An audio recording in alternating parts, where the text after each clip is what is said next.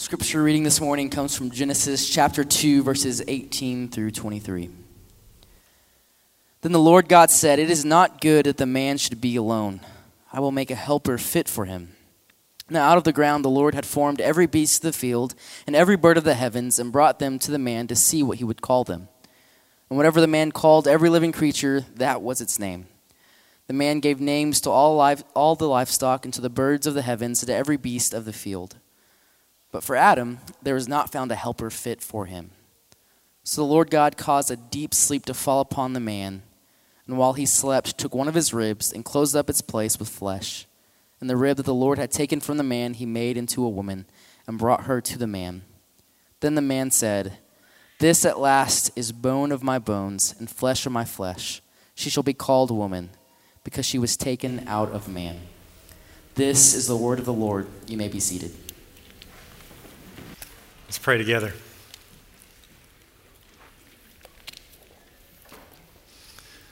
God, how good it is to be your people. A God who is a promise maker and a promise keeper. Great is your faithfulness. You can be relied upon with everything that we are. Help us to believe it. Because of who you are and your character and your goodness and who you've shown yourself to be for us, would it give us strength for today and bright hope for tomorrow? God, I want to pray for those in our congregation who are battling various types of pain. Pain can be such a detriment to our spiritual health and our emotional life. So I pray that those who are suffering, that you would give them special grace. Be near to them, that they might be able to see beyond it and still exhibit the fruits of the Spirit even though they feel terrible. Would you help them to bear under this trial well? Being reminded of the fact that outwardly we're wasting away, but inwardly we can be renewed day by day. God, we're thankful for the recommendation of a pro-life Supreme Court justice, and we ask that she would be confirmed and you would turn the tide in this country. You would overturn Roe v. Wade, and you would prepare Christian families and churches to foster and to adopt, that we'd be ready. Do that work among us at Southside. Continue to raise families up. Pray that you would encourage those that are already doing the good work. And God, as we turn to your word in yet another passage that is so much at odds with the air we breathe, would you give us resolve and conviction to follow you, trusting you, knowing that you know best. The world is passing away. The grass withers, the flower fades, but the word of our God endures forever. May we believe it. In Christ's name, amen. Great to see you. We're walking through Genesis. If you're new, we're just going verse by verse, basically through the first 3 chapters. And last week we focused on the man. We saw that Adam was created as the first prophet, priest, and king, called to cultivate and guard and expand the garden temple, taking dominion for the glory of God and the good of others. He was called to rule, he was called to subdue, multiply, and fill the earth. But so far, it's just Adam. So that whole deal about multiplying and filling the earth is going to be a bit of a challenge. So let's consider this morning, number 1, Adam's aloneness, and number 2, the creation of the woman. So first, let's look at Adam's aloneness there in Genesis 2:18. Let's read it again. Then the Lord God said, "It is not good that the man should be alone. I will make a helper fit for him." Now, out of the ground the Lord God had formed every beast of the field and every bird of the heavens and brought them to the man to see what he would call them. And whatever the man called every living creature, that was its name. The man gave names to all livestock and to the birds of the heavens and to every beast of the field. But for Adam, there was not found a helper fit for him. Now, if we're reading carefully so far in the story, this should actually stick out at us. Do you remember all those goods that we've seen so far? God saw that it was good. God saw that it was good. In fact, 7 times so far, we've seen that God saw that it was good, indicating that he would do a work, he would accomplish a task, and he would step back and say that it's good, indicating delight and indicating completion. But here, we have the first not good of God's good creation, indicating that the creation of mankind is still incomplete. It's not good that man should be alone. Just as a side note, our culture really is down on marriage, isn't it? I mean, just think about movies. If you watch any rom-coms or chick flicks, how rare is it that marriage enters the movie? Isn't it interesting what's lacking in today's film and media? Usually the climactic moment is not the marriage, it's not even sleeping together. Usually they've been sleeping together a long time before they finally say those words. I love you. That's usually the climactic moment. Isn't it so twisted? It's so different than where we are here in the scripture.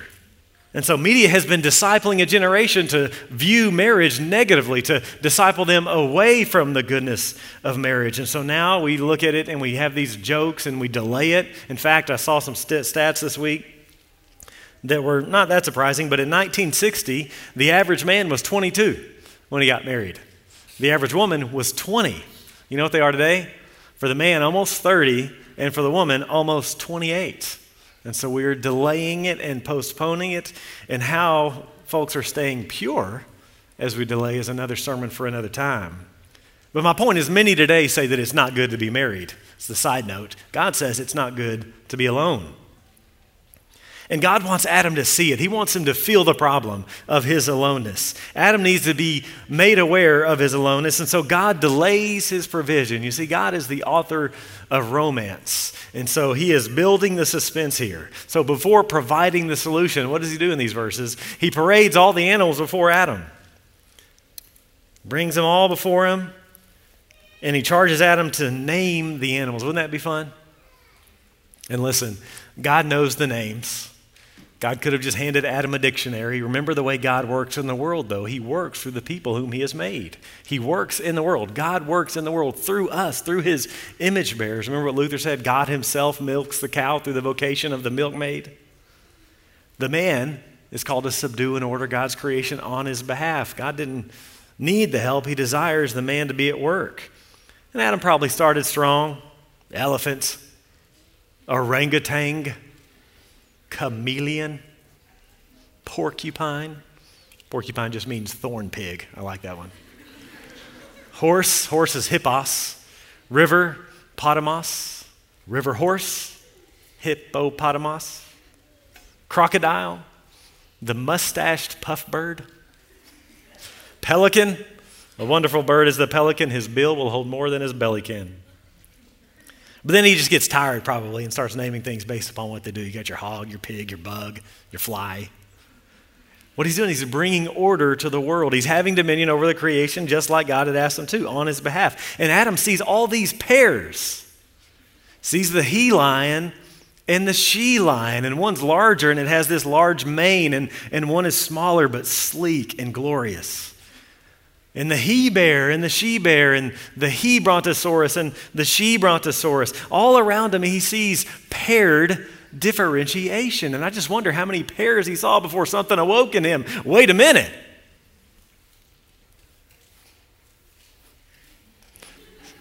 Something's not right here.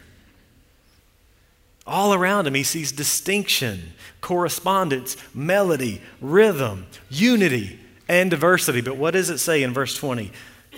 But for Adam, there was not found a helper fit for him. It's not good that man should be alone. Now, in our therapeutic age, we probably read this with certain lenses and we think, oh, poor Adam was lonely. Well, that's not the main point here. The point is not so much his loneliness, it's the fact that he can't fulfill the purpose God had given him, right? Look at chapter 1, verse 28. The first line of the human job description. God blessed them, and God said to them, be fruitful and multiply and fill the earth and subdue it and have dominion over the fish of the sea and the birds of the heavens and over every living thing that moves on the earth. Well, how can he be fruitful and multiply and subdue and rule? The primary problem of Adam's aloneness is not his loneliness, but his inability to fulfill the task. All by himself, he's going to be unproductive and unfruitful. The man needs help to subdue and rule, multiply and fill. And God wants his people to exercise dominion over the earth, but that's going to require more than two people. That's going to require many, many descendants. It's not good that Adam is alone. And so what does God do here? He does what he does. He freely gives. We have the creation of the woman. Look at verse 21. So the Lord God caused a deep sleep to fall upon the man. And while he slept, took one of his ribs and closed up its place with flesh. And the rib that the Lord God had taken from the man, he made into a woman and brought her to the man. How gracious of God. Remember, zoom out. He could have done anything he wanted. He created from nothing. God had absolute freedom to do anything he wanted. The world could be gray and taste like oatmeal and have one gender. But he provides a man and provides a wife for the man, his greatest earthly gift. And so he puts him to sleep. I like to think it was the first chokehold. Go to sleep, Adam. I don't want you messing this thing up. I don't want you taking any credit. You just lay passively by while I graciously and freely and sovereignly provide a sweet gift. I'm about to bless your socks off.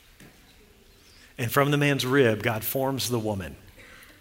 Matthew Henry famously said, "Woman's not made out of his head to top him, not out of his feet to be trampled upon by him, but out of his side to be equal with him, under his arm to be protected, and near his heart to be beloved." Makes the woman out of the rib, closes it up like a good surgeon when he's finished. And God calls the woman a helper. He forms the woman to help the man in the mission. He says it twice. Look at Genesis 2:18. There at the second half, "I will make a helper fit for him."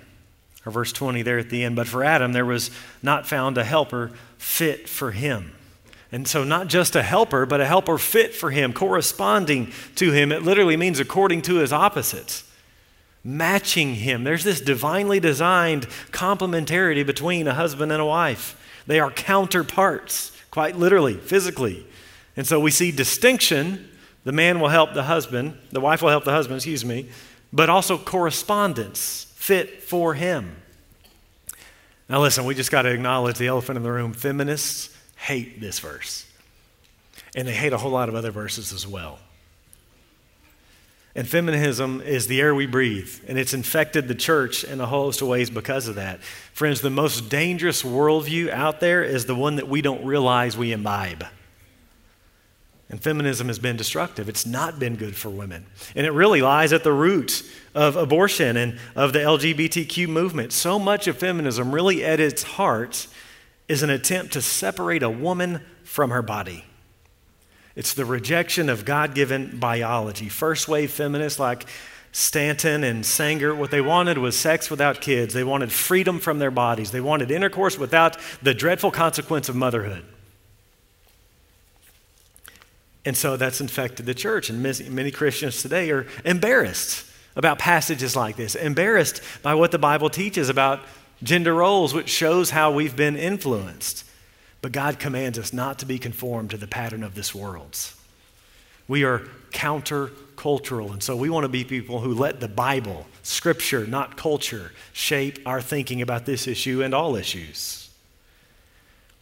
And listen, do we really want to follow our culture on gender?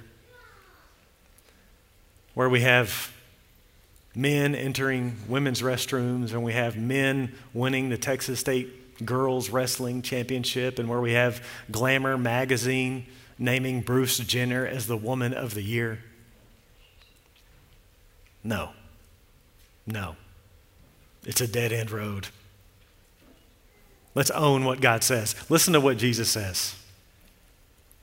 "For whoever is ashamed of me and of my words, of him will the Son of Man be ashamed when he comes in his glory and the glory of the Father and of the holy angels." So we must not be ashamed of the words of God, even when it's so politically incorrect, even when it's mocked by contemporary culture. God's way is best. God's way is clear, but God's way is countercultural. And culture hates this call for wives to be helpers to their husbands. But listen, they also don't understand it. This is not a demeaning term here. The way this word's used in Scripture, it's one who brings strength. The helper is one who provides what is lacking. One who can do what the man alone cannot do. This is a beautiful picture. She will complete and supplement and complement him. This is about her essential contribution, not some inadequacy. She's going to bring strengths and gifts and proclivities that will benefit the man that only she possesses. In fact, God is often called a helper. Very same word in Scripture. Psalm 46:1. God is our refuge and strength, a very present help in trouble. And so Genesis 2 is a really important passage for a number of reasons, but specifically about gender roles. And gender roles are very controversial today. When we're talking about gender roles, we're talking primarily about in the home and in the church. And within the church, there are two views on gender roles. And I want you to know about them. Complementarianism is over here. It's the view that both men and women are created equal in essence, both the image of God, but have complementary roles, different callings. It's what the church has believed historically. Here of more recent innovation is what we can call egalitarianism, or maybe you could call it evangelical feminism. And the idea is that men or women are created equal, and there are no distinctions, no differing roles in the home and in the church. And there is just a whole swath of Scripture that has to be set aside to adopt egalitarianism. God has clearly created us complementary, equal in essence, but different roles. Not different from each other, but different for each other. Not competition, but cooperation, created differently for different purposes, with different strengths and different natural orientations, and both vital. So we're Southern Baptist Church, and all Southern Baptist churches are complementarian. Now, some are embarrassed about it. We're not here. And I love the way the statement of faith that we hold to puts it. I want to read it to you. It's a little bit long, but we'll have it on the screen. Listen to what we say about the family. The husband and wife are of equal worth before God, since both are created in God's image. The marriage relationship models the way God relates to his people. A husband is to love his wife as Christ loved the church. He has the God-given responsibility to provide for, to protect, and lead his family. A wife is to submit herself graciously to the servant leadership of her husband, even as the church willingly submits to the headship of Christ. This is all from Ephesians 5. She, being in the image of God, as is her husband, and thus equal to him, has the God-given responsibility to respect her husband and to serve as his helper in managing the household and nurturing the next generation. So this really is it's a watershed issue on will we take God at his word or not. And the reason it's a watershed issue is because it's just so clear in the Bible. If we can put aside what the Bible teaches about gender roles, we can put aside what the Bible teaches about anything. And so that's why a recent book on this issue had the subtitle, it was Evangelical Feminism, subtitle, The Path to Liberalism. Because if you can take away the teaching on gender roles, you can make the Bible a wax nose and make it say whatever you want, which is what we see. Again, Christians used to be on the same page on these issues for the whole history of the church. It's only in the last 50, 60 years with the rise of feminism that if people went back to the Bible trying to reread it. But it's a different day, guys. I just want you to know, people do not like me and this church because of this issue. And it's going to be harder and harder to be a Bible-believing Christian in this culture and even in this city. I read a study this week that among evangelical Christians, so you've got, Christians, and then you got your evangelical Christians, which are those who take the Bible seriously. Bible-believing Christians, 22% deny that God gives gender. 22% of evangelicals believe in gender fluidity. And so if 1 out of 4 doesn't even believe there is a binary gender, I shudder to think what the stats would be among evangelicals who actually think there are two genders and God has distinct callings on those two genders. The key differences between complementarianism and egalitarian, it really is the issue of male headship. The word head comes from Ephesians 5. The husband is the head of the wife. Ray Ortlund defines male headship helpfully this way. In the partnership of two spiritually equal human beings, man and woman, the man bears the primary responsibility to lead the partnership in a God-glorifying direction. And so here's really one of the hubs of the issue. Is male headship God's goodwill before sin entered the world, or is male headship a result of the fall? We, a complementarian church, believe that male headship is God's good design before the fall. Egalitarians believe that male headship is a result of the fall and is therefore to be jettisoned. Maybe in a future sermon we'll show all the reasons. In fact, I've got 12 that male headship is before the fall, but let me just mention the 3 that are right here in this text. First, in our verse, we see that the wife was created to help the man, come alongside him, strengthen him. Second, we see that the man was formed first. Up until now, it's been only Adam. Paul finds this significant as he's teaching the church on how it ought to be ordered and gender roles in the church. Listen to 1 Timothy chapter 2, verse 11. These verses are hated today. Let a woman learn quietly with all submissiveness. I do not permit a woman to teach or to exercise authority over a man. Footnote, those who advocate for female pastors make this verse say the exact opposite of what it says. It's not a small thing. I do not permit a woman to teach or exercise authority over a man. Rather, she's to remain quiet. Then he gives us a reason. Why? Because Adam was formed first, then Eve. It's the created order. It's filled with significance. Third, God formed the woman from the man. And again, you say, well, big deal. Well, the New Testament helps us out. Listen to 1 Corinthians chapter 11. For man was not made from woman, but woman from man. Neither was man created for woman, but woman for man. He's just talking about Genesis 2 as a helper.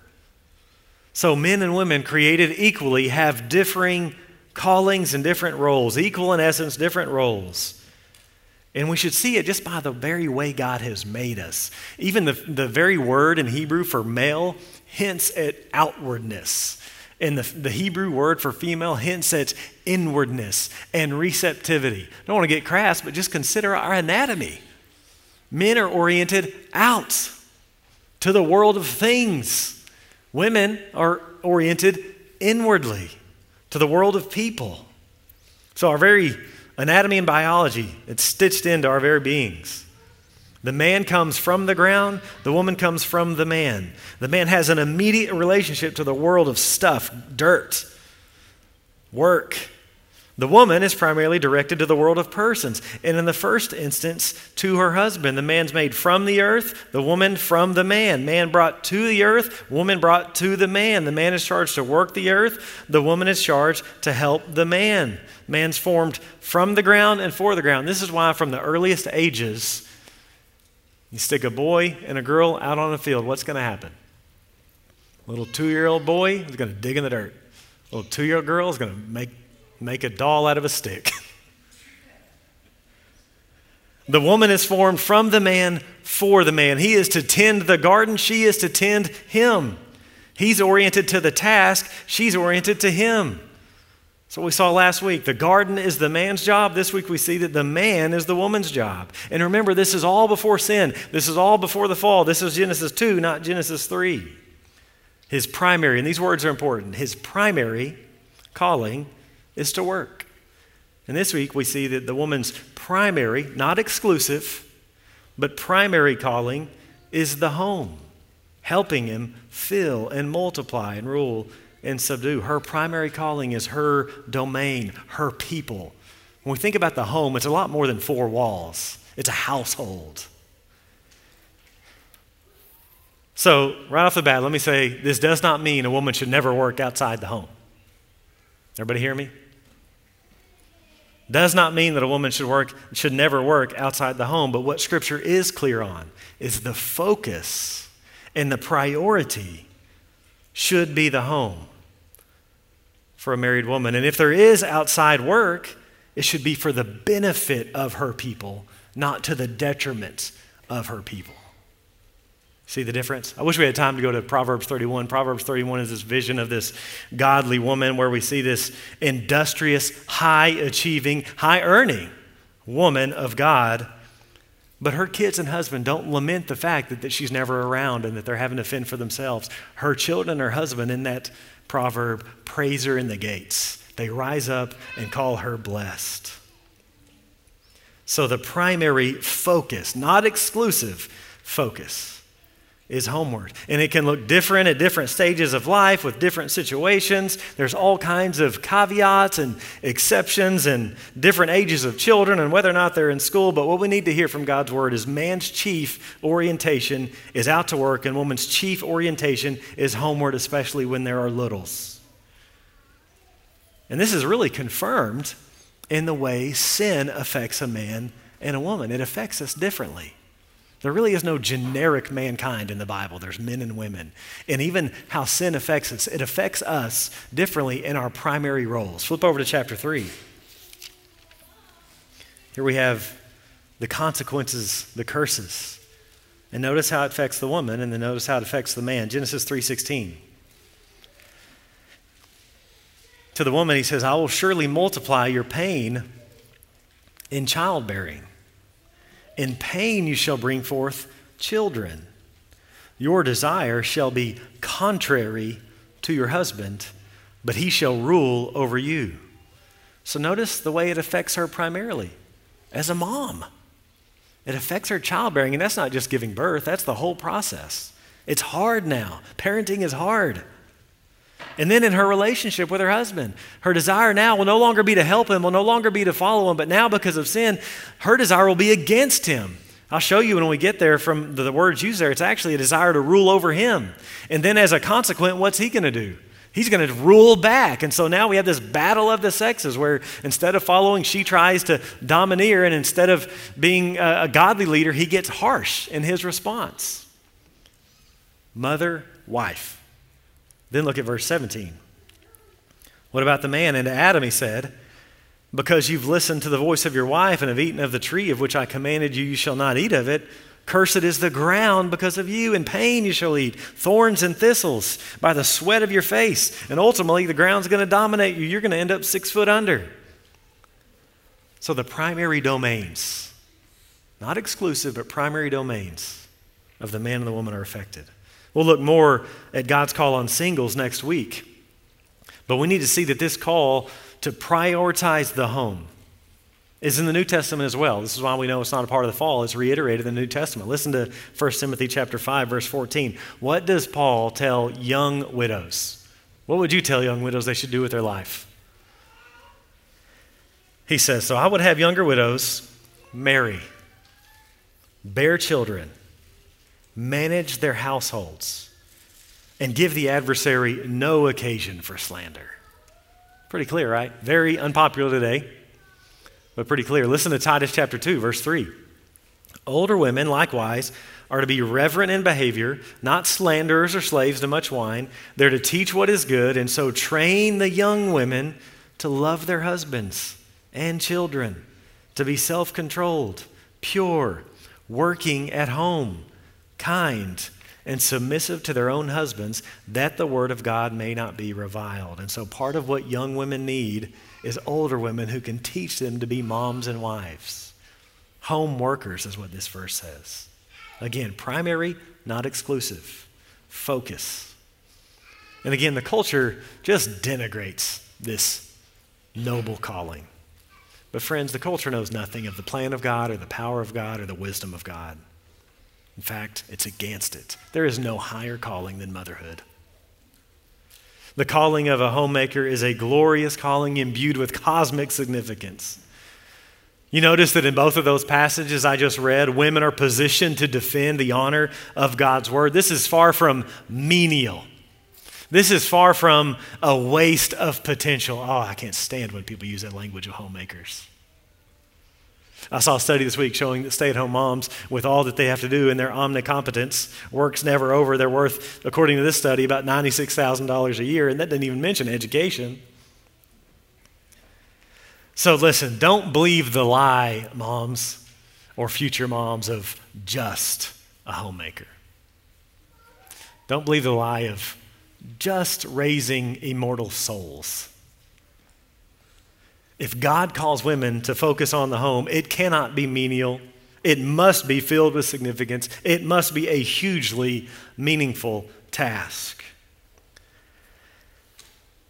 Husbands, if your wife is working, but she desires to be at home, you need to get a plan to make that happen.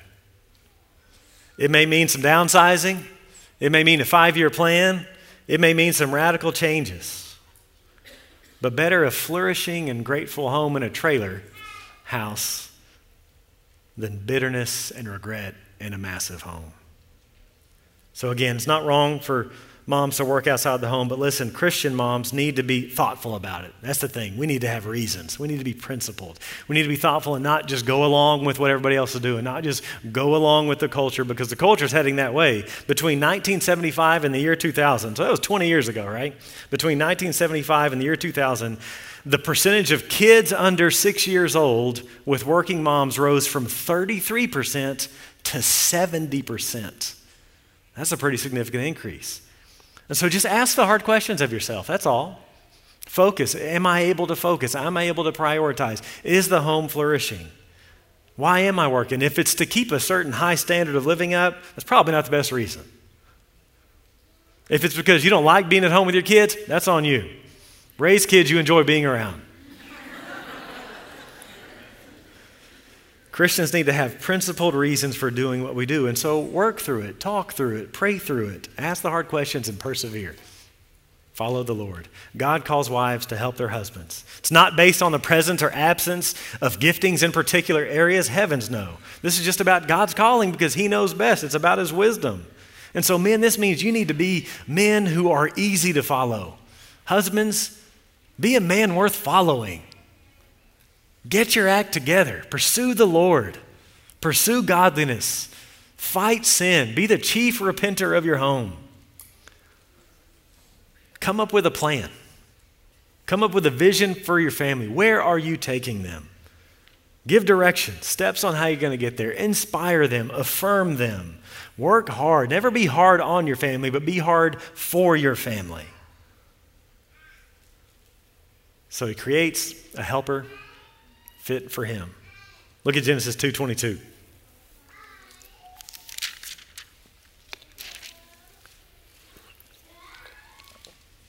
And the rib that the Lord God had taken from the man, he made into a woman and brought her to the man.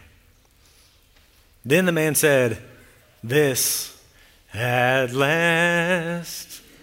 Got to think of Etta James every time you read this. "This at last is bone of my bones and flesh of my flesh. She shall be called woman because she was taken out of man." God brings the woman to the man. The Creator introduces the couple. It was love at first sight. The very first recorded human words in the Bible are a husband adoring his wife. The first poem of Scripture. God is the author of romance. He says, "She shall be called woman, Isha, because she was taken from man, Ish." So finally, he has his helper. No more bears and lion and sheep. And she's like me, but with some agreeable differences. And the man would see the woman and think, she came from me. And the woman would see the man and think, I came from him. And so the man is therefore compelled to revere and protect that woman. And the woman is compelled to protect and respect and trust the man, which is exactly how Ephesians 5 sums up the call. What does he say to husbands? Let each of you love his wife as himself, and let the wife see that she respects her husband. Love and respect, security and significance. God knows what he's doing. So church, for marriage to flourish, and ultimately then for societies to flourish, husbands and wives need to know their roles. Not only know them, they'll love them. Because we love God. It's like a dance. You can't just figure it out as you go. Each needs to know their movements. Who will dip? Who will catch? Who will stand? Who will run? Each has distinct movements, and the beauty of the dance is each knowing and mastering and loving their role. So zooming out, man and woman created in the image of God, called to multiply, called to fill the earth, subdue it, take dominion on behalf of God. And so we need to remind ourselves of the significance of marriage. If you're married, then you tend to just kind of get rocked to sleep by the normalcy and regularity of it. Don't do that. Remember the mission of marriage. Marriage was created by God to provide companionship in the labor of dominion. Building families, building culture. Parents and grandparents are culture makers, culture changers, taking dominion for Christ by establishing and building godly families. Listen to the way Rebecca Merkel writes it.